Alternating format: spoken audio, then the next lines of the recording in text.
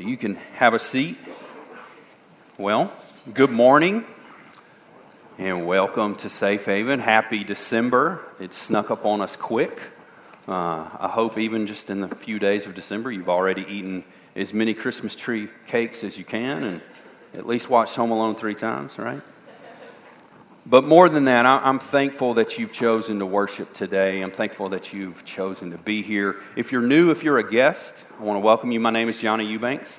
I'm happy you're here just to kind of give you an idea of what this time looks like for us. We journey through books of the Bible from beginning to end, verse by verse, chapter by chapter. And so we find ourselves today in the book of Luke. We will be here for quite some time, but today we're in chapter 5, and so we're going to pick up there. We left off last week at verse 26. Just before we jump into the text, just kind of where we were last week, we're still in the beginning stages of Jesus' earthly ministry, and last week we looked at really two cool examples of healing and cleansing and new life, and that of the leper and that of the crippled man.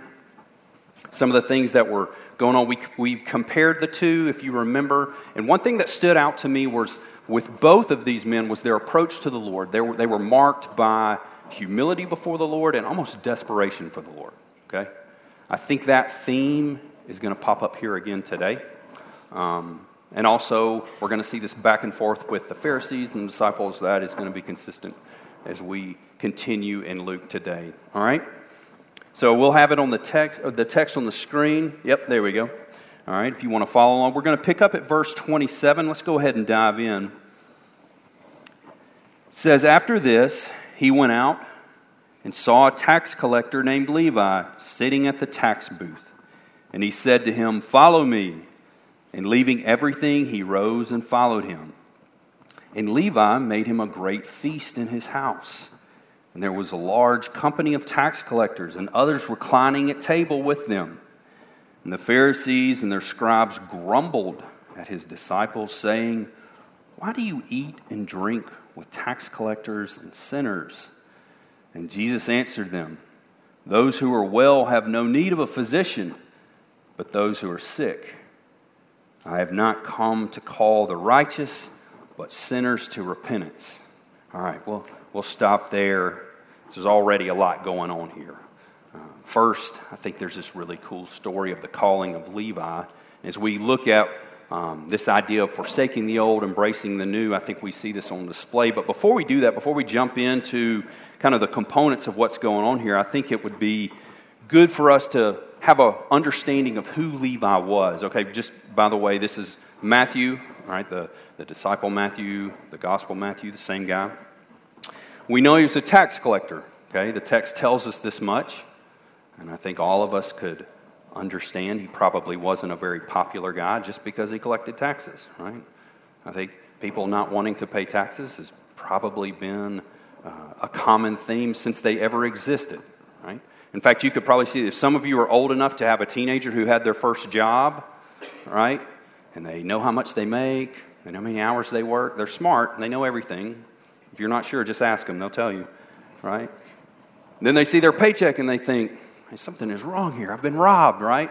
And they have their first taste of that. So we get it. We understand that. But even more so in this context, Levi was among a hated group of people, not just because he was a tax collector, but more than that, he was Jewish and he was a tax collector. And he wasn't collecting taxes just for the Jews. Specifically, he was collecting taxes for the Romans, okay? And the way this worked, the Romans would set up basically a quota that the tax collector would have to meet, and then anything above that was theirs to keep, all right? So it's not a stretch to imagine that many tax collectors got crafty in thinking of many different things they could take more than they should. So they were seen as Roman collaborators, they were seen as traitors, they were seen as greedy, as liars. In fact, they were viewed by the Pharisees on equal footing as murderers. And I read in some places that tax collectors weren't even allowed to go in the synagogue. They were hated this much, okay? And Jesus would have known this. This wouldn't have been a surprise to Jesus. And I think that's important because we see both Jesus' approach to Levi, but also the response from the Pharisees. Okay, so that's who Levi is, and what happens? Jesus approaches him, and he calls him. And I think one thing that's really important to note about this is that this call for Levi was personal, it was intentional, and here's the thing: it was initiated by Jesus. Because remember what the text said. Where was Levi? He was at work, collecting taxes. And we don't know. He's probably collected more than he should, We don't know. Maybe that's unfair. Maybe he was an honest tax collector. But either way, he wasn't following Jesus, listening to all of his teaching, hanging on to every word, trying his best, saying, I'm getting it all together. I'm following after you, Jesus. He was just at work. And Jesus saw him, and he approached him, and he sought him out. And that's his story. And honestly, believer, if you're here today and you just got done singing and praising and responding to love, in love to Jesus, you're doing so because Jesus loved you first. It's no different than Levi. As I was studying this week, I was thinking about that idea of God loving us, God pursuing us, God seeking us out, and I came across a chapter in Ezekiel, chapter 34. Yep, got it on the screen. If you want to go back and read that later this week, I think it would be really good, because the context in Ezekiel, the message that God gave to him, was about both the sheep, the people of Israel, and the shepherds. They were in a time where the shepherds were not leading well, right? They were lazy, they were selfish, they were neglecting the people. And in the context of this, the message that God gave Ezekiel was, hey, I still know who my sheep are, and I will come after them. I will find them. I will seek them. I will bring them in. I will clothe them. I will feed them. Right? God will find his sheep. He knows who they are, and he will seek them out, just like we see with Jesus and Levi. So we see with Levi's call that it was personal, it was intentional, it was initiated by Jesus. Now, what about Levi's response? Right? Jesus calls him, says, hey, Levi, follow me. Levi doesn't say, well, that sounds good, but I don't know if you've noticed, but I've got a good thing going on here. So maybe I can come see you every once in a while. Maybe I can find somebody to sublease this booth out and I can keep this gravy train rolling. That's not what he said. It's not what he did. The text says that Jesus told Levi, follow me, and Levi left everything. He rose and he followed him. So Levi's response was immediate and it was complete. And not only that, directly after his submission, directly after his obedience, directly after him following the Lord, what does his life look like after this? Immediately after the call, immediately after responding to the Lord, the very next thing he does is he throws a feast for Jesus. And he invites all of his friends. I think maybe another way to look at it would be his response was one of sacrifice. It was one of worship. It was one of mission. I think that's the evidence of a life that has tasted and seen the goodness of the salvation of the Lord, right? Because in that moment he's saying, Jesus, what you're offering me is greater than anything I've ever experienced. The newness that you have will fulfill me and sustain me more than anything else I've experienced. So much so, I just need you to come to my house. I want to give you the best that I have. I want to worship you, and I've got to have everybody else come meet you as well, right? This looks a lot like what we see Paul encouraging us to be in Colossians 3. If you get a chance, go back and read that chapter this week. It's an encouragement for the believer that's saying, if you've already tasted and seen that Jesus is good, if you've experienced salvation, the overflow of that should be a life that looks different. It should be something greater. And your mind should now be focused and consumed on Jesus and not this world. Hold loosely to that. Let it go. forsake the old and embrace the newness. Let us be a people that respond just like Levi, complete, and have our minds and our hearts completely focused on Jesus and on the things above. So we see this awesome story of Levi, his calling, his response, and we all agree it's beautiful, it's amazing, it's a great story, and the Pharisees loved it, right? No, they hated it. They hated it. They hated this new life. They hated seeing the miracle of salvation. In fact, the text says that they grumbled. And they asked Jesus, "Why do you eat and drink with tax collectors and sinners?"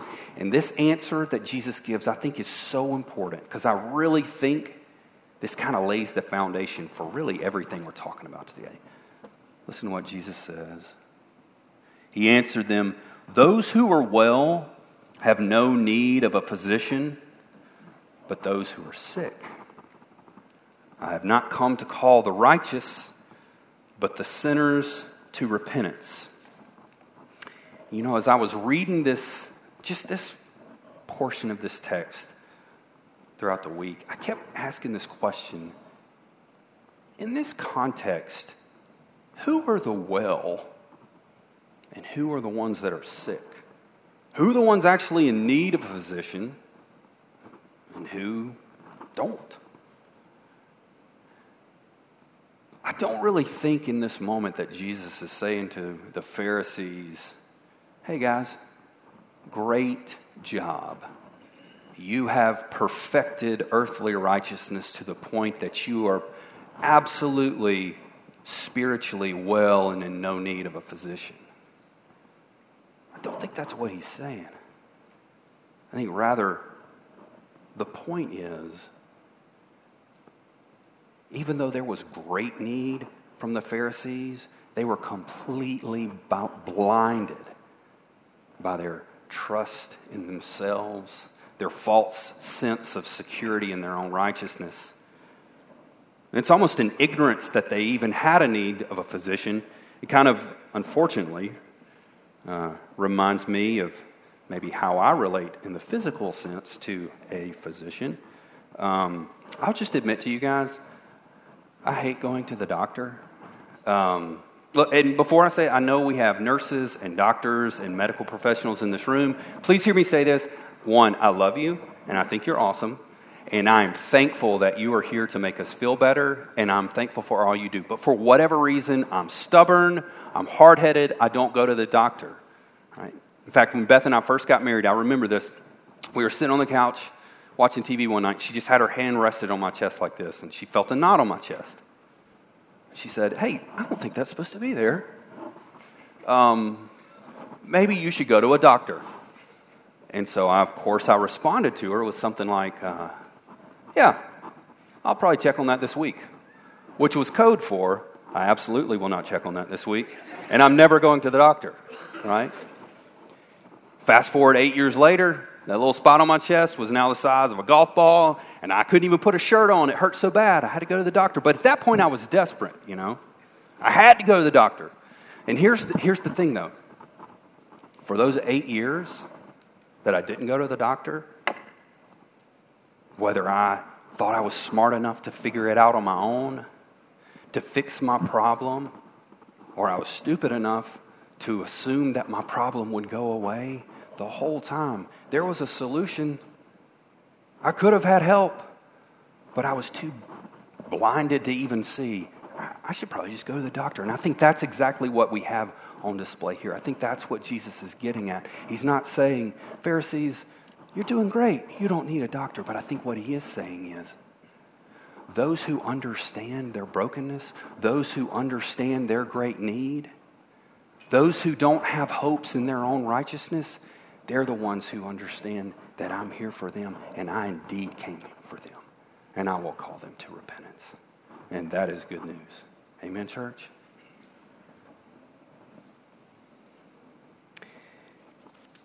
And I think to this point in the story, with the idea of forsaking the old, embracing the new, looking at the call of Levi in his response. I think there's plenty there for personal application, but as we continue in the text, I think we can say with the same theme and maybe even see both personal, individual, but also maybe some corporate application, church-wide application.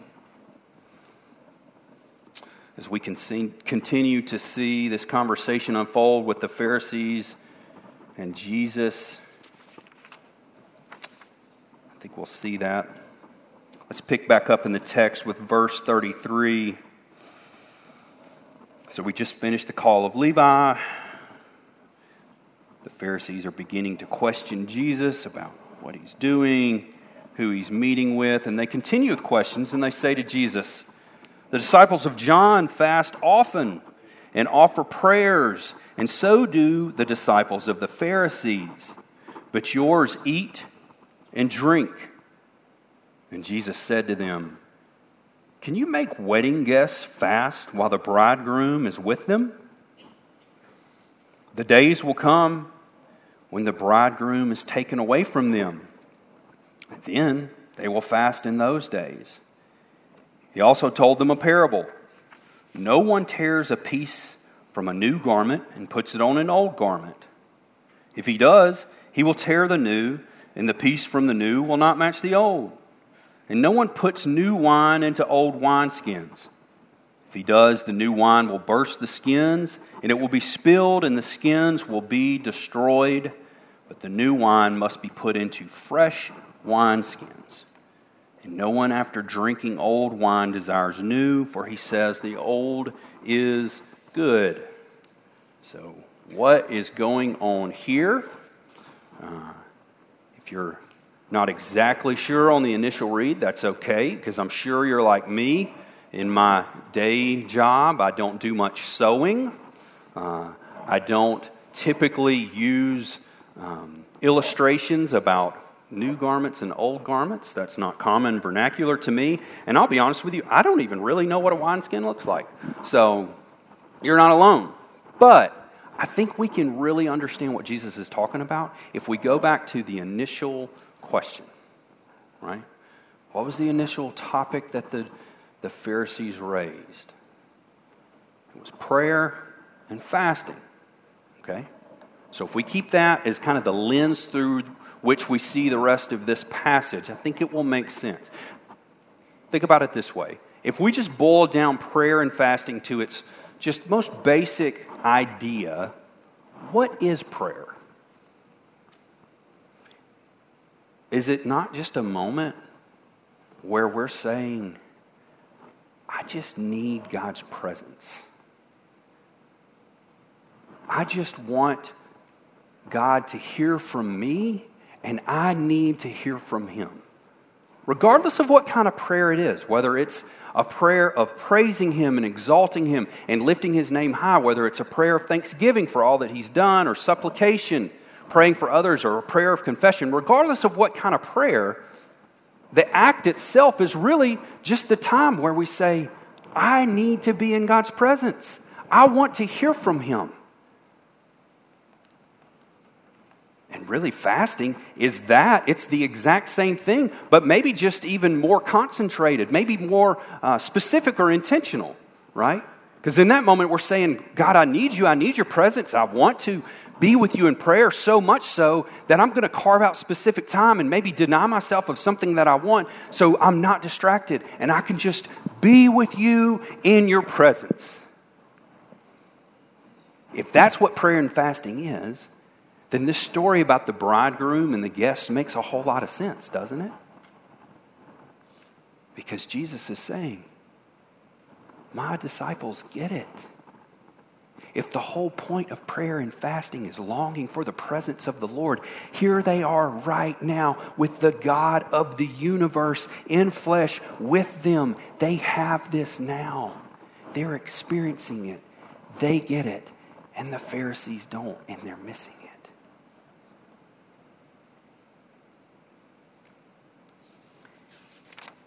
And not just the illustration about the wedding guests and the bridegroom, but I think also this idea of thinking about what prayer and fasting is in its form. It also explains the garments and the wineskins.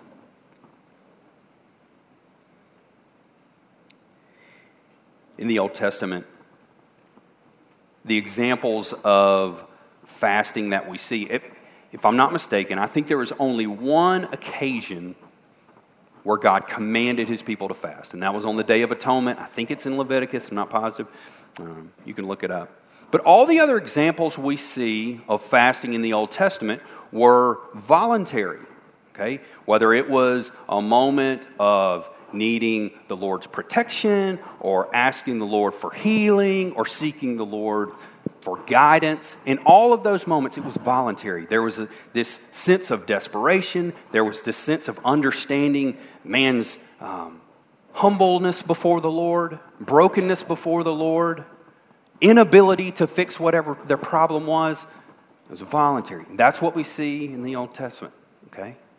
But at this point, the traditions and the customs that the Pharisees had set up had kind of lost the heart of dependence on the Lord, seeking the Lord, and it had become this structured system, this rote practice of self-glorification, right? Creating this false sense of righteousness. So when Jesus talks about the old wineskins, when he talks about the old garment, he's talking about this structure, this tradition that the Pharisees had set up. And I think the message is, you want to talk about prayer and fasting, but what I'm bringing and what I'm offering is not just going to supplement what you have, right? The newness that I have is not here just to tag along this world you've created that glorifies yourself. It's not going to fit. It'll never work.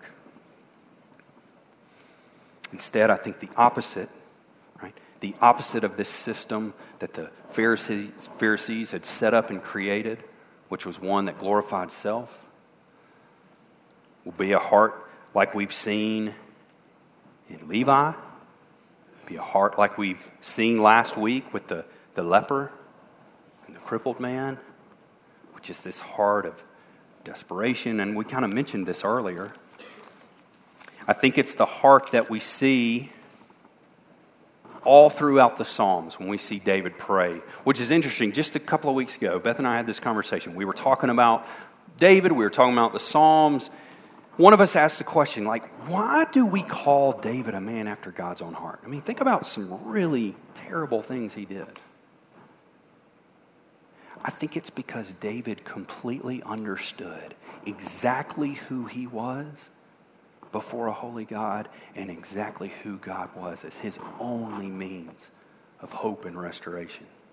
I think we see that Psalm 51 when he prays, God, have mercy on me according to your steadfast love.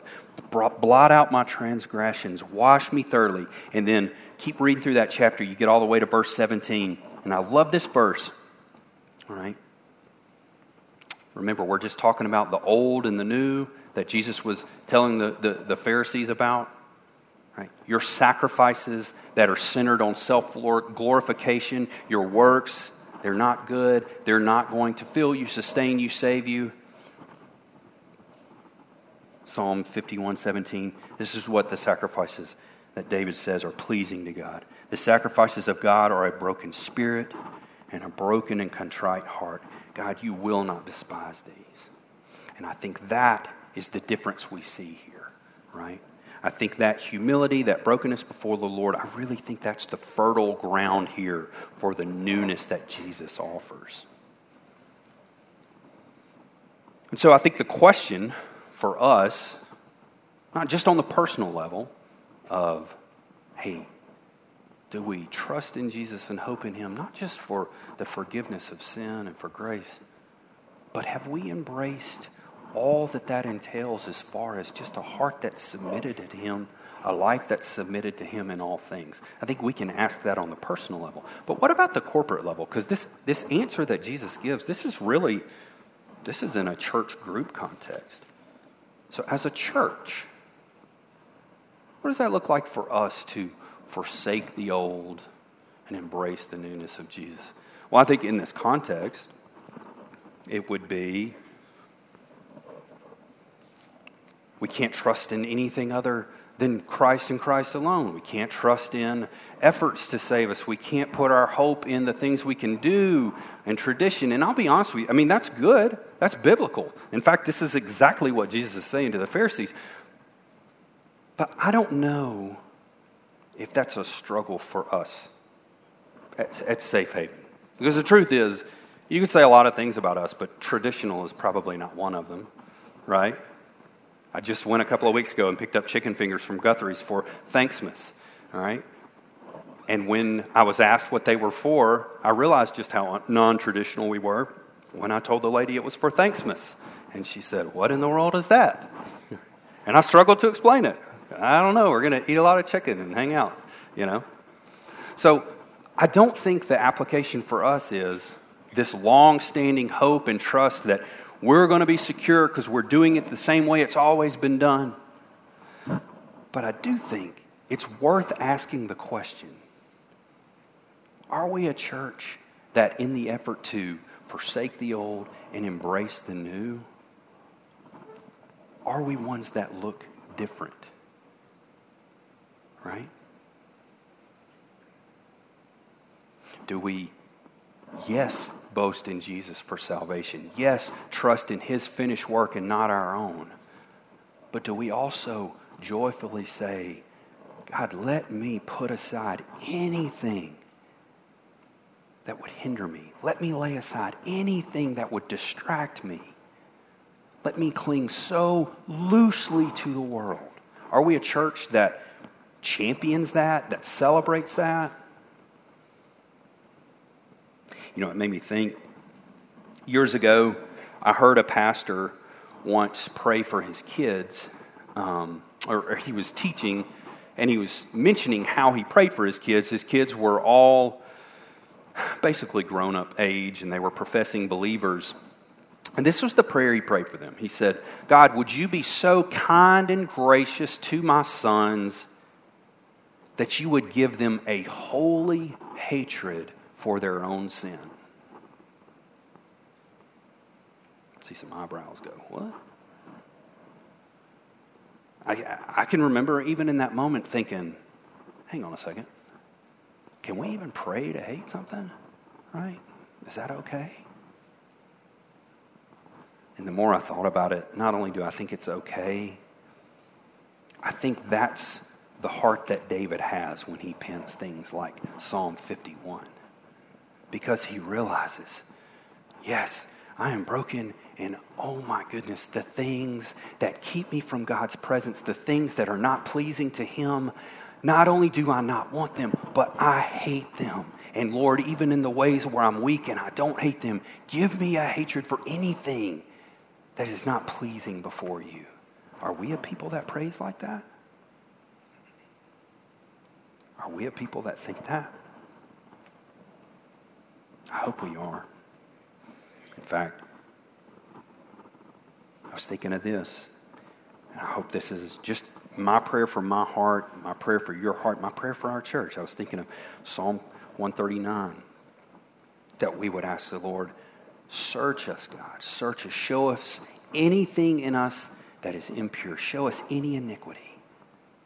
And would it be our joy to ask you to do that so that we can just simply come into your presence and enjoy you? We can confess sin, enjoy the beauty of forgiveness through Jesus and Jesus alone. And may we rest in your presence. Would we be a people that pray like that? Would we be a people that look like Colossians 3?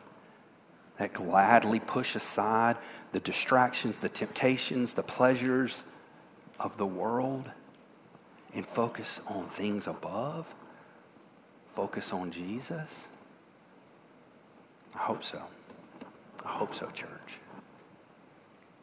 So what do we walk away with from this text? If we think about the call of Levi, we think about this conversation about old and new, what does this mean? I'll start with the unbeliever first. If by chance you're here, and you have never trusted in Jesus, man, today could be the day of salvation for you. Would you call out to him? Confess that you will never be enough. You will never be sufficient enough. You will never do good enough. You'll never learn enough. You'll never be smart enough.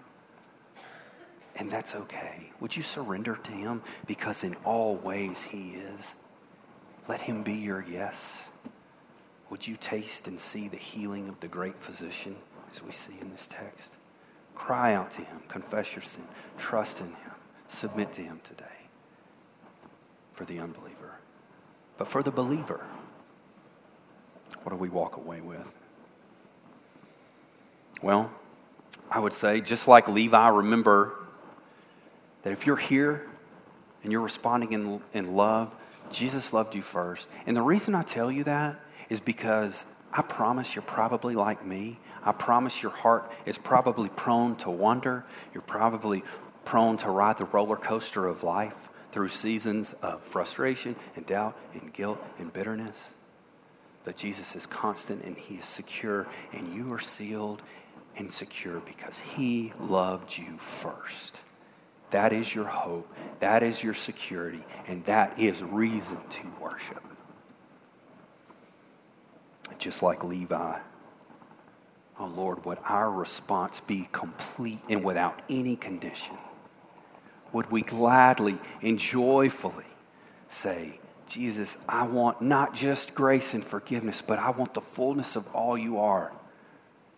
I want to hold loosely to the things of this world. I want my mind to be completely centered and focused on you. I want thinking of you and loving you and worshiping you be the well that springs forth everything I say and do in my family, with my spouse, with my kids, in my job, whatever it is.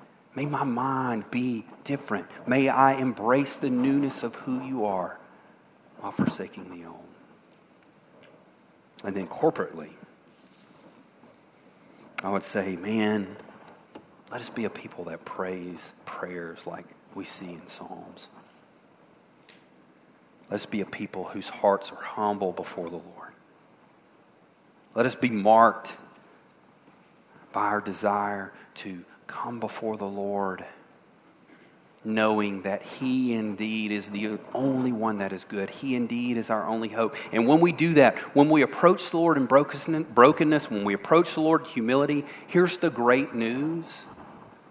We don't have to stay there, and we don't have to be defeated there, but we can be reminded, because just like we see David's prayers over and over about brokenness and humility, what do we see also along with that? We see the reminder that God alone heals, and he restores, and he makes new, and he uplifts, and he brings salvation through his son Jesus. Amen, church? That is good. Let us be a people that rejoices in the newness of Jesus and forsakes the old of this world. Amen. Let me pray for us. God, thank you for today. Thank you for this opportunity to worship as a family. Lord, I pray that we are a people that don't just see each other once a week and say hello, but we truly will be a people that laugh together and rejoice together, but even mourn together. Lord, let us be a church that longs to honor you, not just with praising you for salvation, but honor you with our lives. Let us be a people that look different. Let us be a people that embrace the fullness of what you offer while holding loosely to the world. Would you do that for us, God? Would you give us a heart that longs just for your presence and nothing else? Nothing else that distracts or gets in the way. God, and in all of that, I pray the heartbeat behind all of that will be that our great desire is to see, Jesus, your name lifted high and no one else's. If nothing else, let that be our heartbeat. God, we love you. We thank you for Jesus, for we hope in him, we trust in him, and now we respond in worship in him.